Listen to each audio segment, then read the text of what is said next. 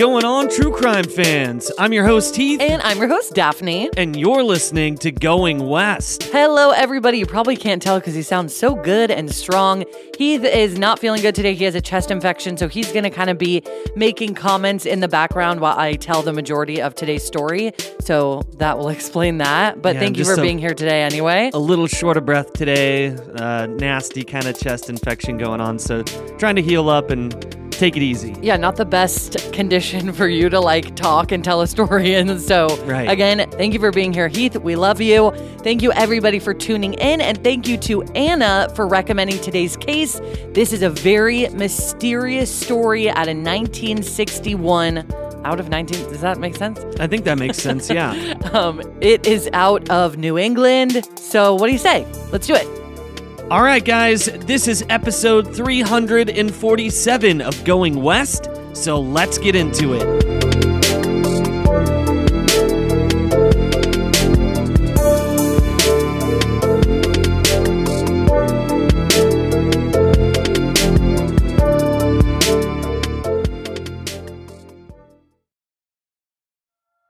You know, some people enjoy composing their own music, chord by chord, and others are happiest when they come across that one perfect song. Work is not a lot different than that. Whether you prefer building your own workflow or using a pre-made template, with Monday.com, you and the team can work in a way that's comfortable for everyone. Tap the banner to go to Monday.com and build your own amazing workflow, or find an awesome template. No judgment.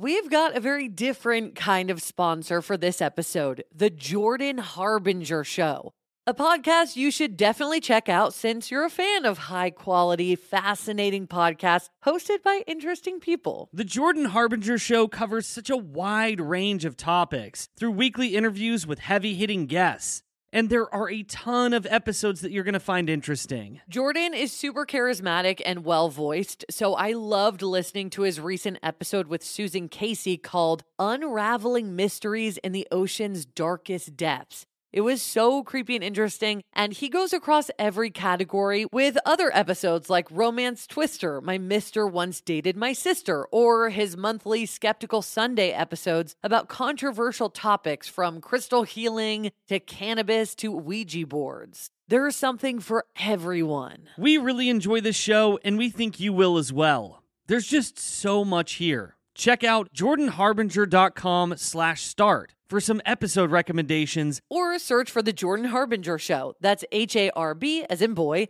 IN as in Nancy, GER on Apple Podcasts, Spotify, or wherever you listen to podcasts.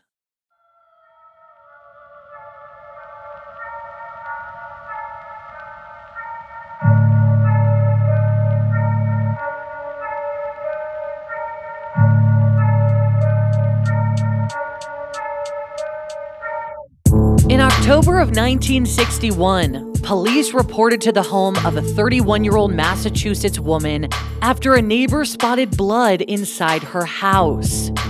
When police began investigating, it felt clear that she had been met with foul play.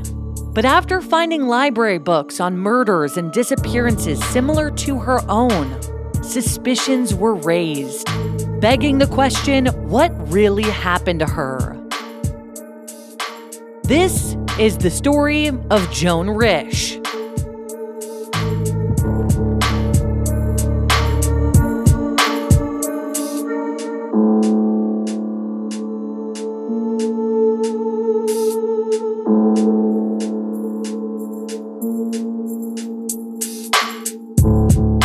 Joan Carolyn Bard was born on May 12, 1930 in Brooklyn, New York. Her father, Harold Bard, was a lifelong resident of Brooklyn, and after serving in the Army and settling back in Brooklyn with a job as a sales manager, he married Josephine Amer, and the two had their only child, Joan. They were very devoted members of their church and were called a well-known and prominent family by their local paper. When Joan was young, the family relocated to the lush green landscapes of Mountain Lakes, New Jersey, which is only about 35 miles or 56 kilometers away from Brooklyn. So they left the big city for a very quaint lakeside life. But then, on Thursday, February 23rd, 1939, an unexpected tragedy changed the course of Joan's life forever. So that night, a fire broke out in the Bard's home and her parents were unable to escape it. Now, thankfully, 8-year-old Joan just happened to be away for the night at her grandmother's house, or it's very possible that she would have perished that night as well. But sadly, both of her parents died in that sudden fire. Her father was found with the phone in his hand, and her mother was found sitting in her chair in the living room. This fire was actually deemed suspicious by the media, but the cause was unknown, so it is still a mystery to this day. Josephine and Harold's funeral was held at the same Brooklyn church that hosted their wedding, and with that, Joan was sent to live with her aunt and uncle, the Nattrass family, and they adopted her officially, changing her surname from Bard to Nattrass. But unfortunately, this change would bring even more tragedy onto Joan, because according to accounts of friends and family after her disappearance, Joan was sexually assaulted by her uncle while she was living there. But despite her tumultuous childhood, Joan remained unflinching in her path and continued on from high school to attend Wilson College in Chambersburg, Pennsylvania, and she was even awarded a scholarship. In 1952, she graduated with honors and an English degree, which is amazing because at the time, less than 4% of women in the United States were college graduates, so this was quite an achievement. A classmate of hers remembered, quote, "Joan was regular, the most normal person I ever knew. She was quiet, kind, and sincere. I do not remember her ever criticizing anybody. She joined in with the crowd and did whatever we did, and she worked very hard as a waitress." Kind of feels like a backhanded compliment. Like, she's just very, very regular. No, I think that's, I mean, I see what you mean. It's kind of like, oh, but I think it just, she was a normal girl. There was nothing. I think that comment maybe more so applies to the theories surrounding her disappearance. So actually, let's put a pin in that. That's a good thing to bring up. We'll come back to that. We'll come back to that. So Joan was also a voracious reader and loved to write. So she secured a job as a secretary for a publishing house, which sounds really fun. And she eventually moved up to a role as an editorial assistant. Shortly after she graduated, Joan met a man named Martin Risch at a Harvard University football game. Now, Martin, who was also from Brooklyn, had attended undergrad at Colgate University in upstate New York and was receiving his MBA from Harvard when they met. And when they did meet, they really hit it off, and in 1956, Joan and Martin got married and settled into the small colonial town of Ridgefield, Connecticut. Ready to start a family right off the bat, the following year they welcomed their first child, a daughter named Lillian. Then 2 years after that, in 1959, they had a son named David.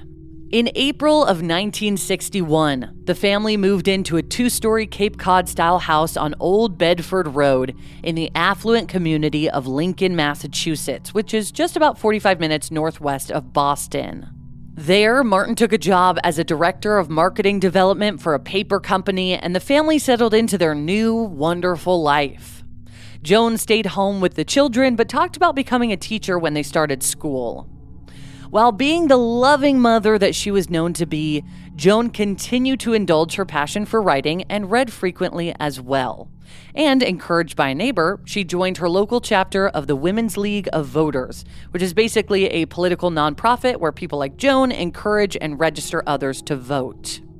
One account of her in the Lincoln paper described her as, quote, "a college-educated socialite with pale eyes and a dark haircut in the style made popular by Jacqueline Kennedy." Joan's Aunt Alice called the family, quote, "extremely happy. They had a beautiful home, 2 lovely children, and they were congenial companions as far as I know." While Joan and Martin had yet to establish a close inner circle in Lincoln, because they're still pretty new there, she was remembered by the community as kind and friendly, just a little reserved.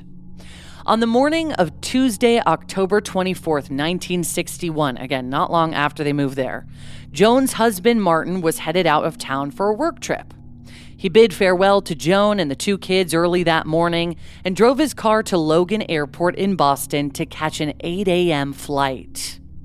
He would stay the night in a hotel in Manhattan and return the next day, so this was a quick turnaround trip.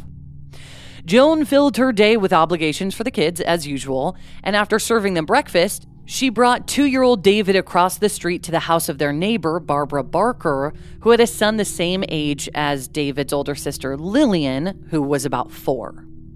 Then, Joan took Lillian with her to the dentist and stopped at the store on the way home. She then picked up David from the Barker's house around 11:15 a.m. and headed back home for lunch. While she was away at the dentist and the store, both the milkman and the postman stopped by the Risch's house and reported nothing out of the ordinary. Around noon, after Joan and both her kids returned home, Joan put little David down for his nap, which usually lasted until about 2 p.m. The across-the-street neighbor Barbara then brought her 4-year-old son Douglas over to the Risch's house to play with Lillian for the afternoon. So it seems like, and this I feel like was really common back then with being neighborly, they would kind of switch back and forth. Okay, in the morning, I'm bringing my child to you so I can go out and do this, and then later I'm going to bring my child to you. You know, it's like we're switching off our kids and helping each other out. Very community-oriented. Absolutely. So the kids remembered Joan working in the garden as they played because Douglas and Lillian were playing together in the Risch's yard, and that she was pruning bushes with a pair of gardening shears.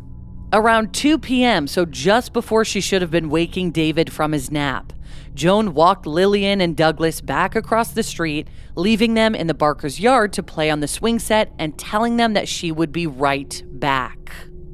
2:15 p.m. is the last confirmed sighting of 31-year-old Joan Risch. Barbara glanced across the street and happened to see Joan wearing what looked like a trench coat over her blue house dress and white tennis shoes, which wasn't too weird because it was a chilly autumn day outside. But Barbara noted that it seemed like she was holding something red in her arms and walking toward the garage. Obviously, it wasn't alarming in nature. She just saw her holding something red, didn't know what it was. She just figures that Joan's doing her thing. Yeah, she's just kind of describing the scene. Yeah, like she didn't think this was weird until later. So a little over an hour after this, at 3:40 p.m., Barbara took Lillian back to her house across the street, just planning on bringing her 2 kids, Douglas and her older son named Glenn, shopping with her. So she's dropping Lillian back off at home. Like Joan had done with the children shortly before, she dropped Lillian off in the front yard. Seeing Joan's 1951 Chevrolet parked in the driveway, Barbara assumed that Joan was home, either working in the garden or tending to David inside, and left Lillian in the front yard. And this really wasn't unusual because it was 1961 and they lived in a nice neighborhood. So Barbara then returned home, loaded her kids into the car, and took off on her shopping trip. About 30 minutes later, at 4:15 p.m., when she and the kids returned back home, she was puzzled to see 4-year-old Lillian crossing the street to come see her, walking by herself. According to Barbara, when she asked Lillian what she was doing in the street alone, Lillian responded, quote, "Mommy's gone, and the kitchen is covered in red paint." Alarmed by this, Barbara walked Lillian, along with her 2 children, back across the street very cautiously, entering the Risch's home and calling out to Joan. Can you imagine just how terrifying, like a little 4-year-old girl coming to you and saying, "Mommy's gone, there's red paint all over the kitchen"? Like, what? So eerie. And also, Barbara is a badass. The fact that she is going to investigate and she has all these kids with her. And, you know, of course, she doesn't know what's going on inside. So maybe a little dangerous to bring the kids into that situation. But she's essentially caring for all these kids. She's immediately just has to go figure out what Lillian is talking about. Right. And when she got inside, there was no sign of Joan. The only thing Barbara could hear were David's cries to be taken out of his crib coming from the upstairs nursery. Walking into the kitchen, Barbara was shocked at the sight of what Lillian described as paint, realizing that it was actually blood. For about 10 minutes, she hesitantly surveyed the scene with the kids, circling the house, still looking for Joan. Because at this point, she doesn't know if Joan just hurt herself or if somebody else is in the house, if something like nefarious happened. She has no idea what's going on. So when she came upon David, wet and still crying in his crib, she grabbed him and a change of clothing for him and then brought all 4 kids back across the street to her own home, leaving them there before calling another neighbor, Mary Jane Butler, to return to the Risch's house to finish searching for Joan. The women quickly combed the house from head to toe, including the basement and the front and backyard. But finding nothing, they knew something was gravely wrong. And at 4:33 p.m., Barbara went back across the street and called the police from her home phone. By 4:40 p.m., the investigation was underway. Police spoke with the only person who may have witnessed what had happened to her, 4-year-old Lillian Risch, who had been in her own front yard during the 30-minute window that something happened to her mother.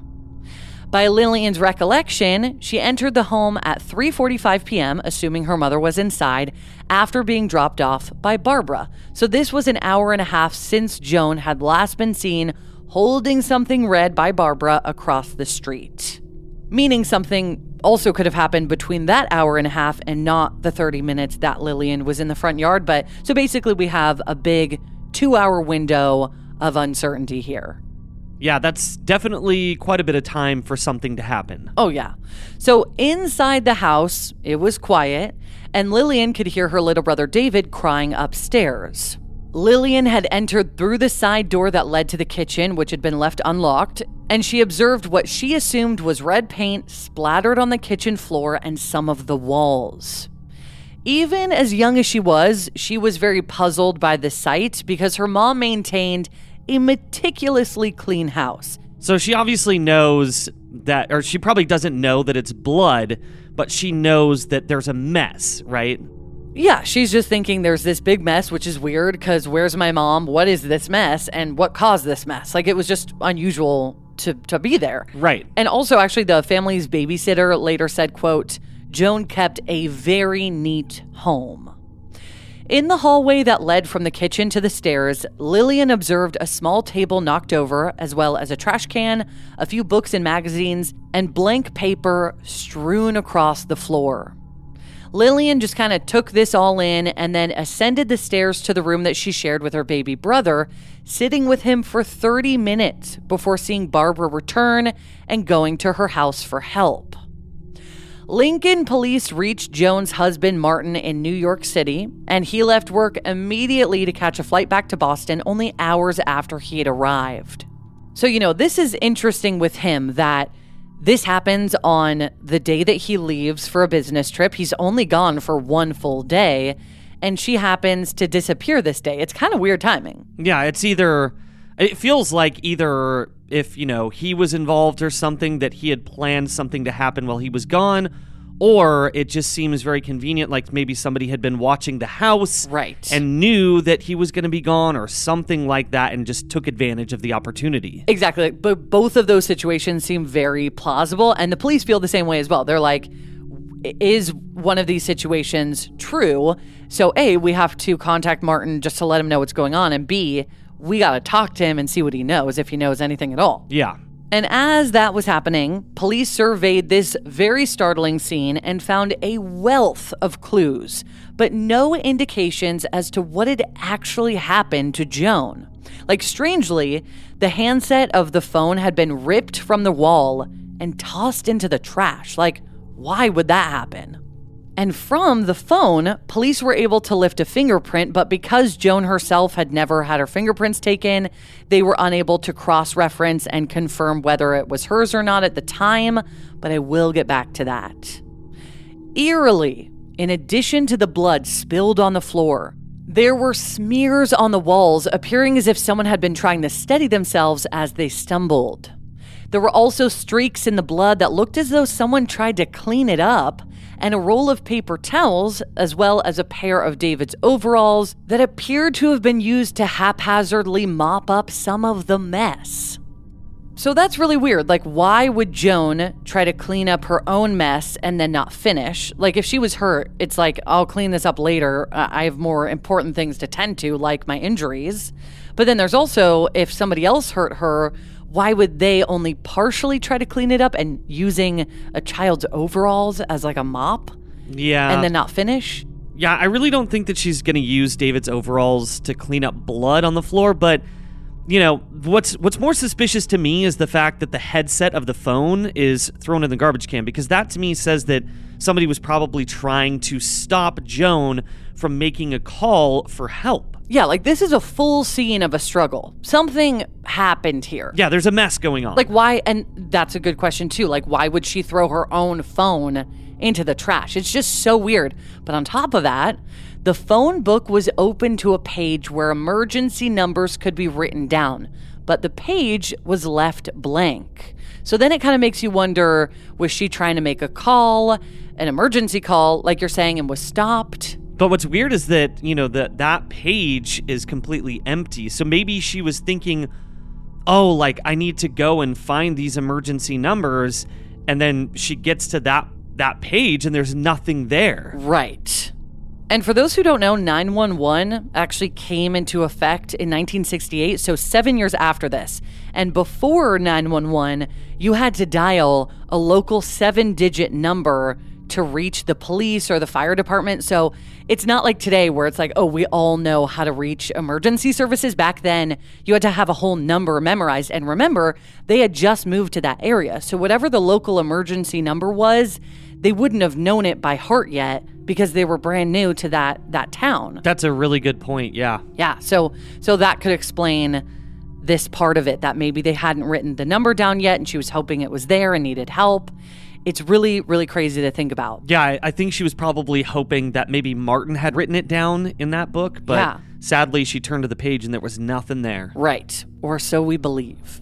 So discarded in the trash was an empty liquor bottle, which Martin confirmed that he and Joan had consumed together, but there were also multiple empty beer bottles, which Martin could not account for. So that kind of makes you wonder, did she drink that beer? Did somebody else drink it? Where did this beer come from? Especially because he left before 8 a.m. that morning. Let's say he left at like 6 a.m., and this all was occurring at 3 and 4 p.m. So did she drink multiple beers that day in the morning and early afternoon? I don't know.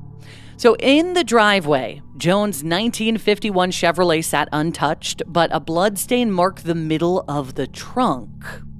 There was also a small bloodstain on the door handle of her car, and her coat and wallet had been left behind. The mailbox was still full from the postman's delivery that morning, meaning Joan had never checked the mail. Though police initially hypothesized that Joan had taken her own life, they were stumped as to why her body couldn't be recovered. And the amount of blood that was left behind wasn't quite so much that it would have prohibited her from being able to leave, because they reportedly recovered about a pint of blood, which is actually how much you donate when you give blood, so certainly not a fatal loss. And to put that into a little more perspective, people typically die, though obviously size of the person matters, when they lose half to 2/3 of their blood, which is kind of a lot. And for the average person is around 5 to 6 pints. And that obviously doesn't account for other injuries, of course, but either way, the wound that Joan supposedly would have sustained required medical attention, and she was clearly in need of help.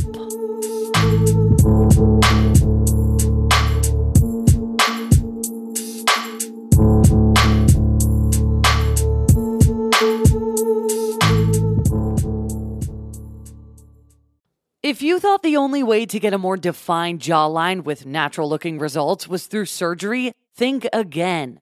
Juvederm Volux XC is a non-surgical injectable gel filler that improves moderate to severe loss of jawline definition and can help you achieve natural-looking results with little downtime. Even better, this improved definition lasts up to 1 year with optimal treatment. No maintenance required. Improve jawline definition for a smooth, sculpted look with Juvederm Volux XC. For important safety information and to find a licensed specialist, visit Juvederm.com. That's JUVEDERM.com. Not for people with severe allergic reactions, allergies to lidocaine, or the proteins used in Juvederm. Common side effects include injection site redness, swelling, pain, tenderness, firmness, lumps, bumps, bruising, discoloration, or itching.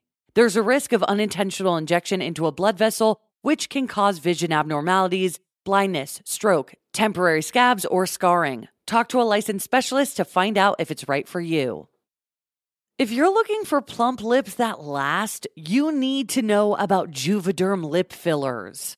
With Juvederm Volbella XC and Juvederm Ultra XC, your lip look, whether it's subtle or bold, can last up to 1 full year with optimal treatment and no additional maintenance. Find a licensed specialist and see if it's right for you at Juvederm.com today. That's JUVEDERM.com. Add fullness to lips in adults over 21 with Juvederm Volbella XC or Juvederm Ultra XC. Do not use if you have severe allergies or a history of severe allergic reactions, or if you are allergic to lidocaine or the proteins used in Juvederm. Tell your doctor if you have a history of scarring or taking medications that decrease the body's immune response or that can prolong bleeding. Common side effects include injection site redness, swelling, pain, tenderness, firmness, lumps, bumps, bruising, discoloration, or itching. As with all fillers, there's a rare risk of unintentional injection into a blood vessel, which can cause vision abnormalities, blindness, stroke, temporary scabs, or scarring. For full important safety information, just visit Juvederm.com. Heath and I are major sufferers of seasonal allergies. They are the worst. It can even be difficult to host this show when our noses are all clogged up. We have tried brand after brand, but luckily, for those of us who live with symptoms of allergies, we can live Claritin Clear with Claritin D. And big shout out to Claritin for supporting this show and providing us with samples. Designed for serious allergy sufferers, Claritin D has 2 powerful ingredients in just 1 pill that relieve your allergy symptoms and decongest your nose so that you can breathe better. I feel like I sneeze all day long. I always have an itchy face, but now I can actually go outside in the grass and not have a sneeze attack or be stuffed up thanks to Claritin D. Are you ready to live as if you don't have allergies? It's time to live Claritin Clear. Fast and powerful relief is just a quick trip away. Find Claritin D at the pharmacy counter. Ask for Claritin D at your local pharmacy counter. You don't even need a prescription. Go to Claritin.com right now for a discount so that you can live Claritin Clear. Use as directed. As true crime listeners, you're aware of the dangers out there in the world, so why not keep your home as safe and secure as possible? Daphne and I do this by using Simply Safe. For award-winning security and peace of mind wherever your summer plans take you. When we get ready for our summer trips this year, I will feel so much better about leaving the house knowing that Simply Safe has our back, just freeing me from my constant anxieties. And also something I love is that their system blankets your entire home in protection, from break-ins to fires to floods. And with indoor and outdoor cameras to choose from, you will feel safe any time of day or night. And Simply Safe is backed by 24/7 professional monitoring agents to help stop crimes in real time. Which is part of why they were named the best home security system of 2024. Simply Safe has given us and so many listeners real peace of mind, and we want you to have it too. Right now, get 20% off of any new Simply Safe system with Fast Protect monitoring at simplysafe.com/goingwest. There's no safe like Simply Safe. Introducing Bluehost Cloud, ultra-fast WordPress hosting with 100% uptime. Want a website with unmatched power, speed, and control? Of course you do. And now you can have all 3 with Bluehost Cloud, the new web hosting plan from Bluehost. With 100% uptime and incredibly speedy load times, your WordPress websites will be dependable and lightning fast on a global scale. Plus, your sites can handle even the biggest traffic spikes without going down or lagging. And with Bluehost Cloud, you get 24/7 WordPress priority support, meaning you're connected to WordPress experts anytime you need them. Not to mention, you automatically get daily backups and world-class security. So, what are you waiting for? Get Bluehost Cloud today by visiting Bluehost.com. That's Bluehost.com.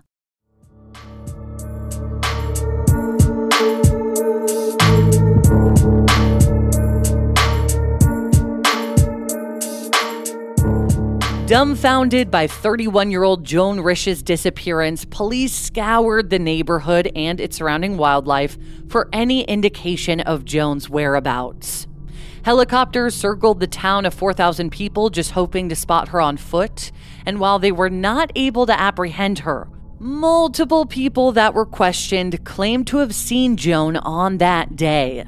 So at 2:45 p.m., about an hour before Lillian was dropped off back at home and 30 minutes after Barbara last saw Joan, a woman was spotted along the side of the road walking hunched over and sporting a coat. Remember, Barbara said that she was wearing a trench, but also wouldn't be uncommon for anybody to wear one in autumn.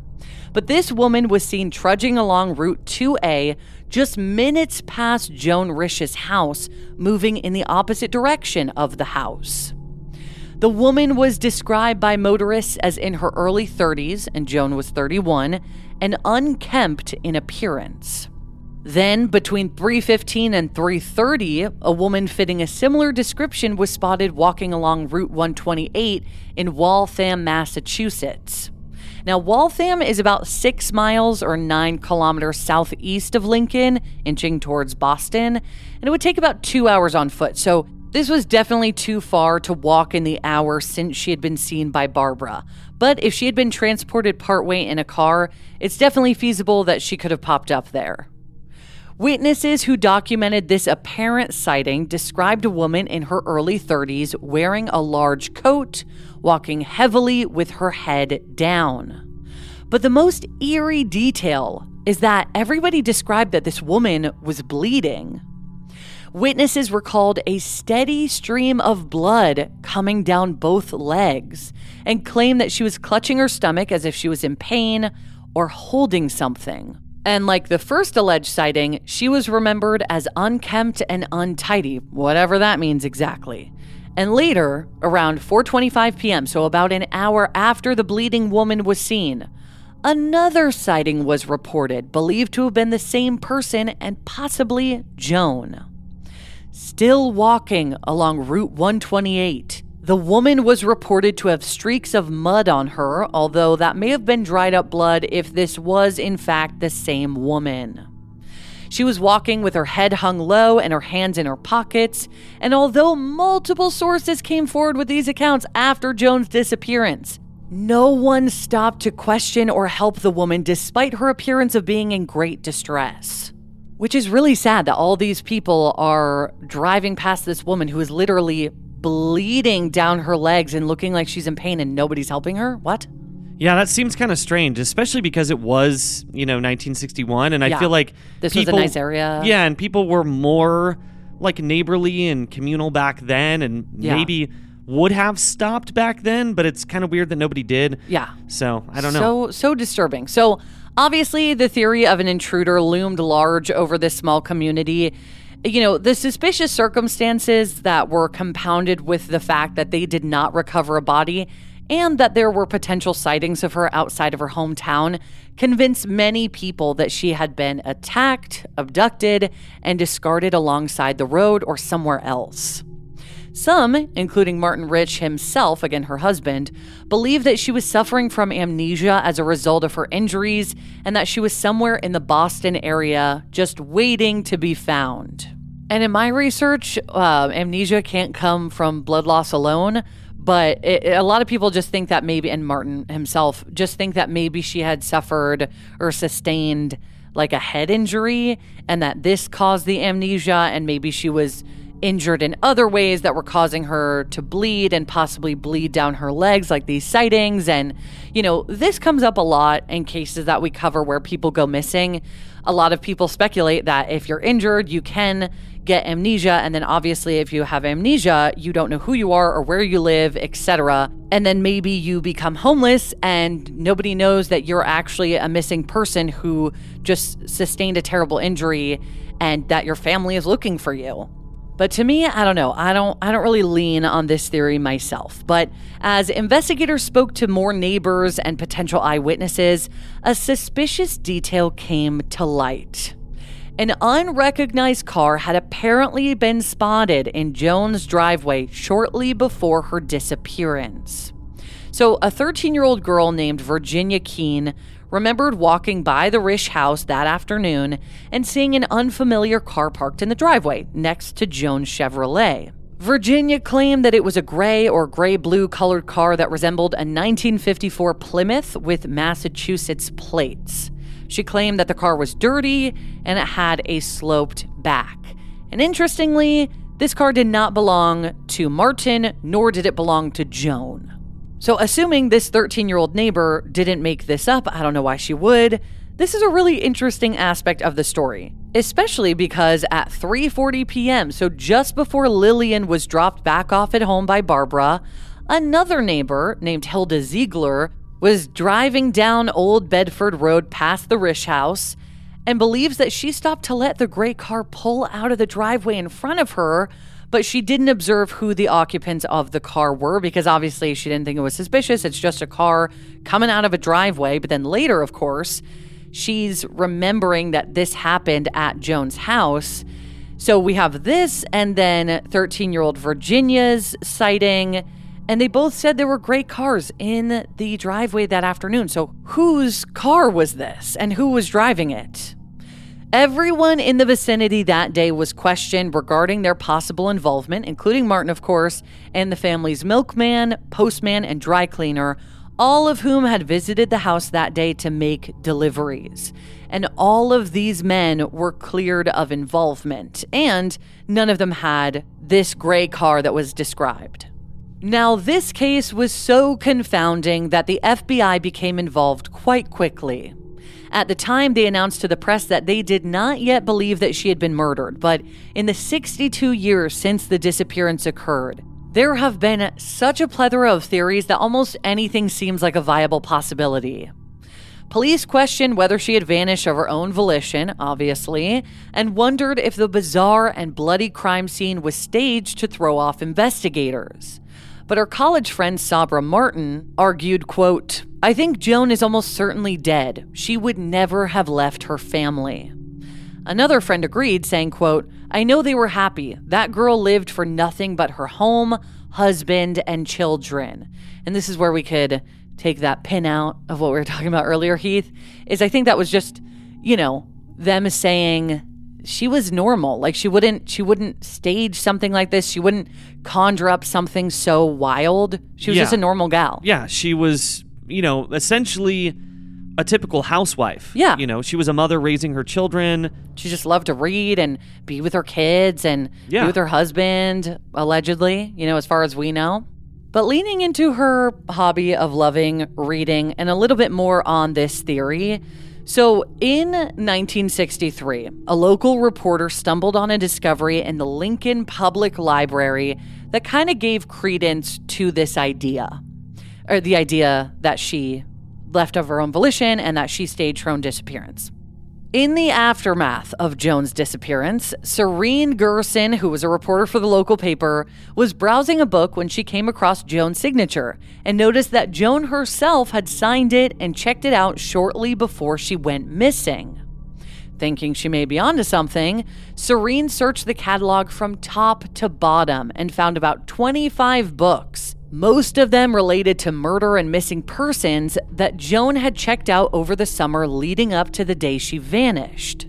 So either she was really just getting into true crime or, maybe possibly she was conjuring something up. Well, also we're thinking here, she loves to read, her family and friends know this, but here's the thing, Heath. The topics of the books that she was reading led some to believe that she was capable of making herself disappear and then construing the scene to appear as if it was an accident. Because get this, the plot of one book eerily mirrored what happened to her. The book featured a woman who disappeared under similarly suspicious circumstances, leaving blood and towels in her wake. But in the story, the character had staged the crime scene to look like an abduction and murder, leading this reporter to hatch the same theory about the disappearance of Joan Risch. This is so interesting to me. I think this is probably the weirdest part of this story, is the fact that that story was so spot on to what, may have occurred with Joan. Yeah, and a lot of the other books she read. It just seemed it just seemed really, really suspicious that this was one of the last books that she was known to read. So Serene kind of came up with this idea that maybe Joan grew tired of this cookie-cutter suburban family life that she had been living and just missed the days where she lived in the city and worked for a publisher. This, or maybe she had suffered a break from reality, but she had no history of mental illness, and neither did anyone in her family.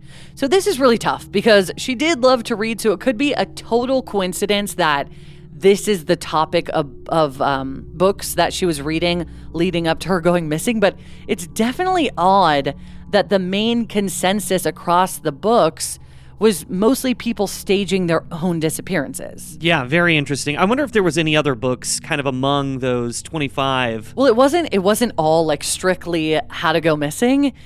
Sure. But there were 25 books that were about murders and disappearances. So that's what I mean why it's difficult because, well, I read books like that. The only books I read are thrillers and mysteries. So sure. I don't want to stage my own disappearance, but I think because some of them did, particularly this one that seemed very similar to what happened to Joan, it just felt like kind of too weird to be a coincidence. Yeah, was this like a Gone Girl situation? That's so weird you say that because a lot of people say that this case is like Gone Girl.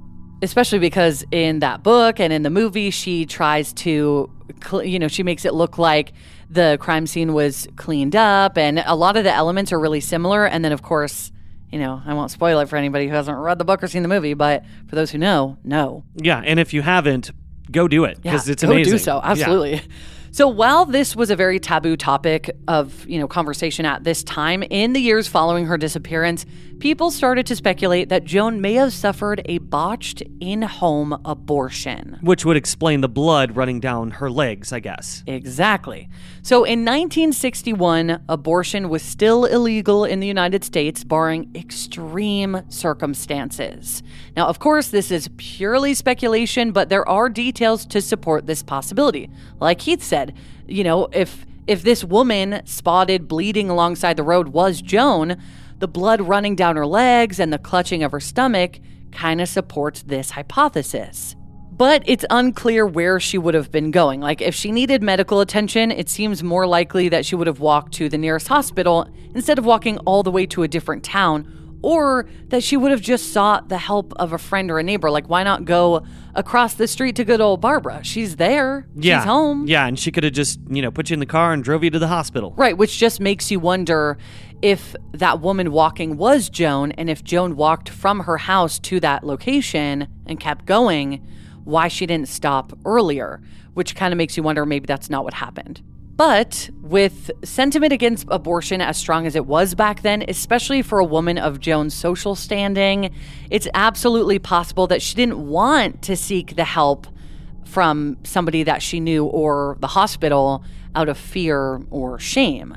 And maybe she was even attempting to make her way to a discreet, designated doctor for assistance, but wound up getting hurt or passing out due to blood loss along the way. But if that's true, then where is she? The unexplained beer bottles in the family's trash can also kind of support this theory because it's possible that she was using beer as like an ad hoc anesthesia, or if the mysterious car in her driveway was the doctor who performed the abortion, it's entirely possible that Joan was suffering excessive bleeding and panicked, and the mess in the kitchen was the result of a scuffle when Joan wanted to call for help. That would also explain the phone book and the handset being ripped from the wall. And then after this, maybe the doctor put Joan in his car and took off, and she was able to escape for a bit, or he left to avoid implication and she set off on foot to seek help. And actually, police felt that the blood they found was not due to an injury, but instead could have been menstrual blood, but this has not been proven or disproven. And it's really interesting that police have that theory as well, that the blood didn't come from a cut or anything else, that possibly, like you said, it was menstrual blood. But it's so hard for me because this just feels like, it feels so speculative because it's like, it is, yeah. People saw blood running down her legs, but hey, was that from her stomach? Was it from? True. She was wearing a dress. Sure. Was it from something else? Like it, it's like you see something like that, and then obviously your brain starts turning, and you're like, oh, is it because of this or this or this or this? But it's possible that we don't even know where that blood was coming from, on Joan. Absolutely. And I mean, I think if this was like a mystery novel, I think that this would be a very viable conclusion. Like, to me, this theory makes a ton of sense, but obviously there's no actual evidence to support it. It just feels like, oh, that like checks all the boxes of all the weird things in the story. Like, it just does. Yeah, like you can sort of piece together a story based on the little things, the little details that are within the story. This feels like a good one. But her husband, Martin, said that he thought this theory was just absolutely ridiculous. And he claimed that they weren't planning for another child, but if if she became pregnant, they would have welcomed another baby. They were financially stable enough to support another baby. But I also think he would probably know if his wife was pregnant, unless she was She could have hid it. I mean, sure, yeah, but for how long? Well, that's the thing is, if she even was pregnant, how far along was she? Like, who the hell knows? So true. But of course, I will say that it would make sense especially because abortion was as illegal as it would make sense for Martin to be like, no, my wife would never have an abortion. And it's like, she absolutely could have, or she absolutely could have wanted to. Sure, she has her own mind. It could be a kind of situation where, oh, maybe you don't want to believe that could have happened, but it could have. Of course, I don't know Joan, so I don't know if that's something, I don't know how she felt about abortion, but it is technically possible. But he didn't believe in this, so some people started to speculate and wonder if Joan was, maybe having an affair with somebody and she didn't want to follow through with the pregnancy because the baby was not Martin's. But again, there was no evidence that she had ever or would ever cheat on her husband, and both Martin and her friends and family claimed that it would be completely out of character for her to do so.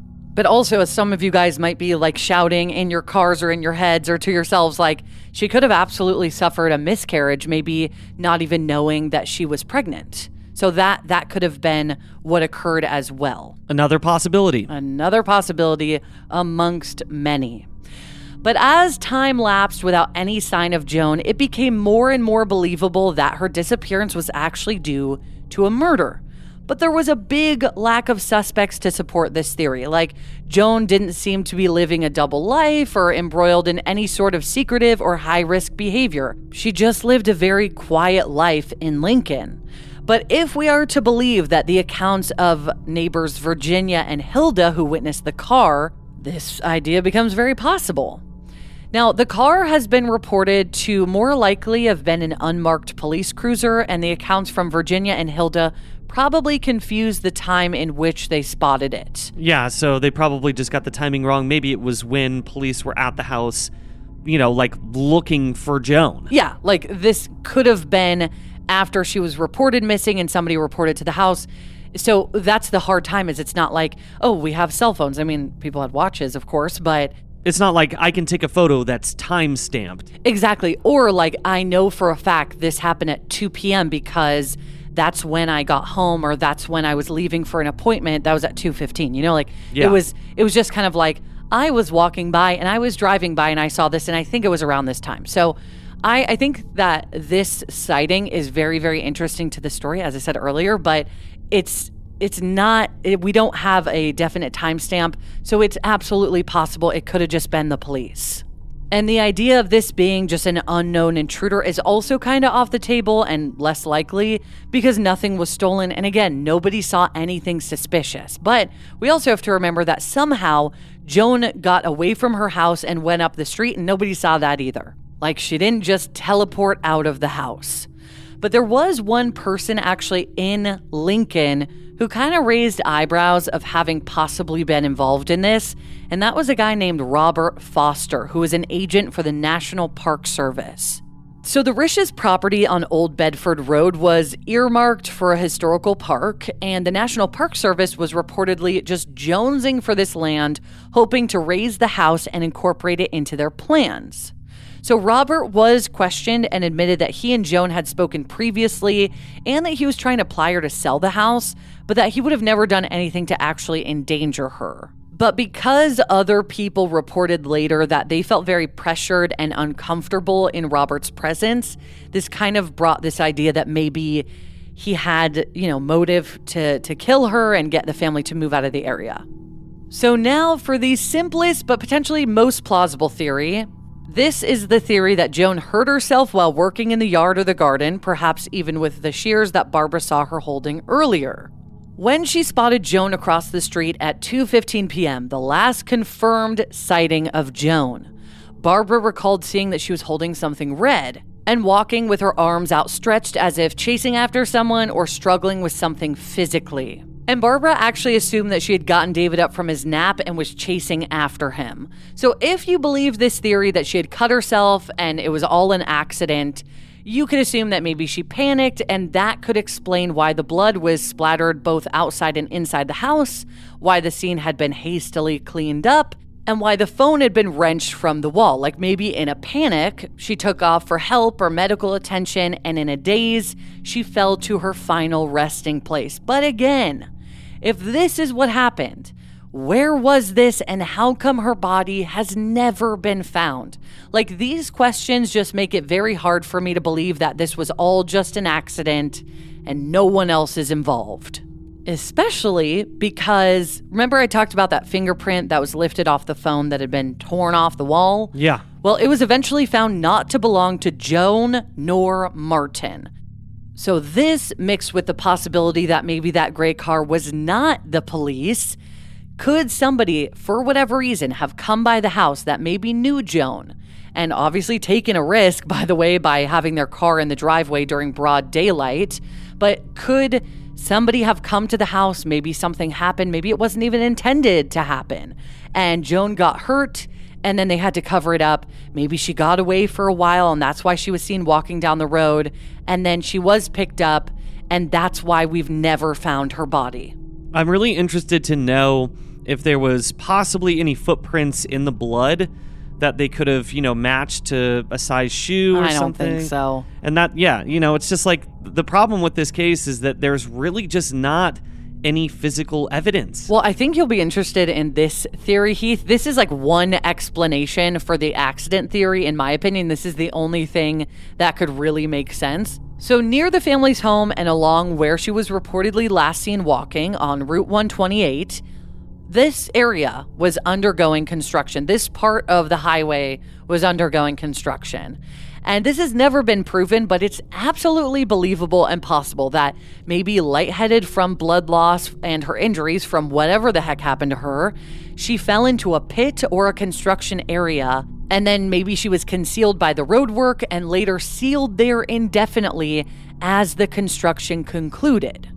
And that's very Brian Schaefer-esque to me. I knew. Did you know I was going to bring that up? Yeah. I literally almost just said this is, also talked about in one of your favorite cases. Yeah. Brian Schaefer, which we also covered. That is truly one of the craziest stories ever. But it is very possible. Yeah. If there was construction going on, people really don't think about that sometimes accidents happen. There was a case where a worker who worked for a grocery store was up on the roof and fell between these two vents and got stuck and couldn't get out and ended up dying there and wasn't found for like 10 years. But people were like, what happened to this guy? There was all these theories, and then they finally found the body. Yeah. So it's very, very possible. And if that was the case, you would never be able to find Joan's body. No, and it does, like you're saying, it does happen. And this has come up across just different cases that you and I have discussed on the show. So this to me is a very interesting little piece.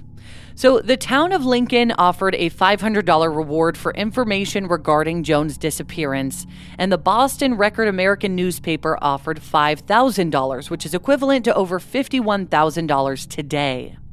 But tragically, years passed with no sign of Joan Risch. Martin was very staunch in his belief that she was coming home, so he refused to remarry or move from the house that they shared together. And he lived at their residence on Old Bedford Road until 1975, so 14 years later, when the National Park Service was finally able to secure the house, turning it into Minuteman National Historical Park. The house itself was relocated to Lexington, Massachusetts, but Martin purchased a new home in the area, just wanting to stay close for Joan. And he also maintained their old phone number in case she ever called. Martin died in 2009 at the age of 79, and his obituary claims that he, quote, had a difficult and good life. And actually, the last of the original investigators on the case passed away that same year. Joan Risch was about 5 feet 4 inches tall and weighed about 110 pounds. She had short brown hair and blue eyes and was believed to be wearing a blue house dress, blue and white tennis shoes, and a gray coat on the day that she went missing. She was wearing her wedding ring at the time, which was a platinum band with 5 diamond chips. If she were alive today, she would be 93 years old.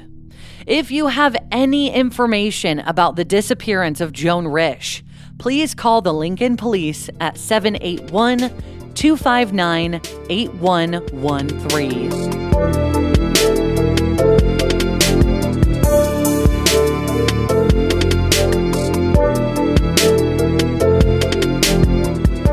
Thank you so much, everybody, for listening to this episode of Going West. Yes, thank you guys so much for listening to this episode, and on Friday we'll have an all-new case for you guys to dive into. Thank you, Heath, for sticking it out and making the comments that you did. Sorry, guys, I couldn't do more today. Just been feeling really inflamed, but on Friday I will be back.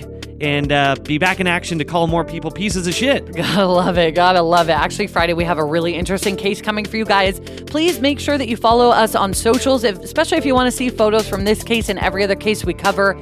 And if you want to talk to us and others about this story and the others that we cover. I mean, this case is so crazy. It's a really difficult case because so much of the theories just lie in speculation, but truly a baffling and mysterious story. So thank you guys so much for tuning in, and we'll see you in a few days. All right, guys. So for everybody out there in the world, don't be a stranger.